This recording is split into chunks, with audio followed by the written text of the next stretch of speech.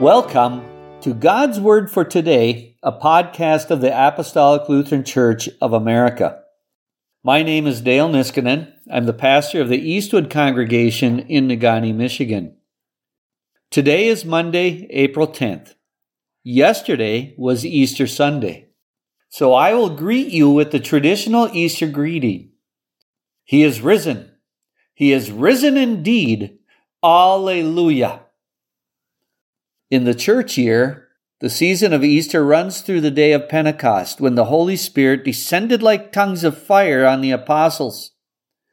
This year, Pentecost is celebrated on May 28th. Normally, we read from the Old Testament on Mondays, but during this Easter season, our Monday readings will be from the book of Acts of the Apostles. Today, we will hear part of Peter's sermon on the day of Pentecost from Acts chapter 2, verses 14a, and then we'll skip on down to verses 22 through 32. But Peter, standing up with the 11, lifted up his voice and said unto them, Ye men of Israel, hear these words. Jesus of Nazareth, a man approved of God among you by miracles and wonders and signs, which God did by him in the midst of you, as ye yourselves also know.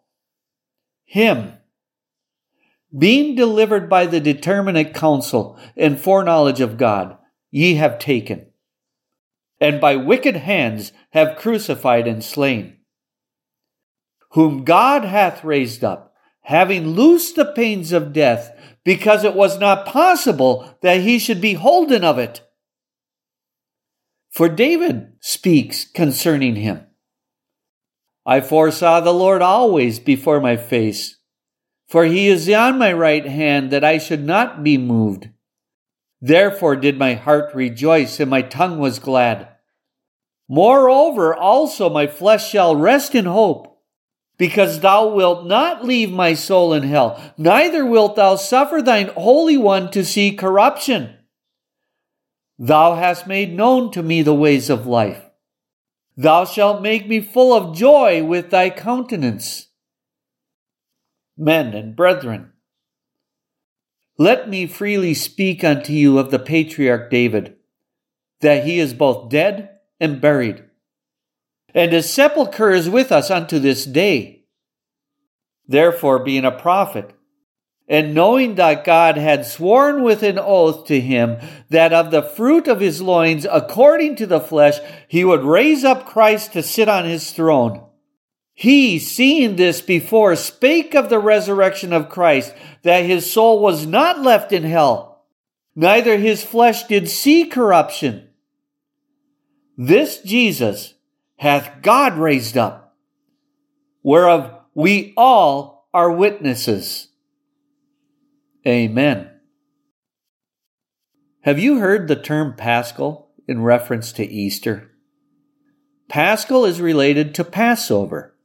Jesus, the Lamb of God, is our Paschal sacrifice. The Apostle Paul writes in 1 Corinthians chapter 5, verses 7 and 8, For even Christ our Passover is sacrificed for us. Therefore let us keep the feast not with old leavened bread, neither with the leaven of malice and wickedness, but with the unleavened bread of sincerity and truth. Let us pray.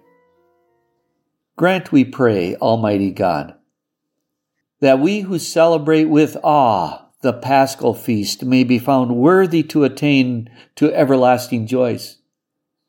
Through Jesus Christ our Lord, who lives and reigns with you in the Holy Spirit, one God, now and forever. Amen.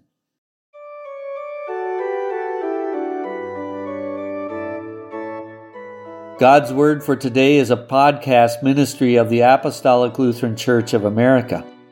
You can visit our website at apostoliclutheran.org for more information about our federation or to find a congregation.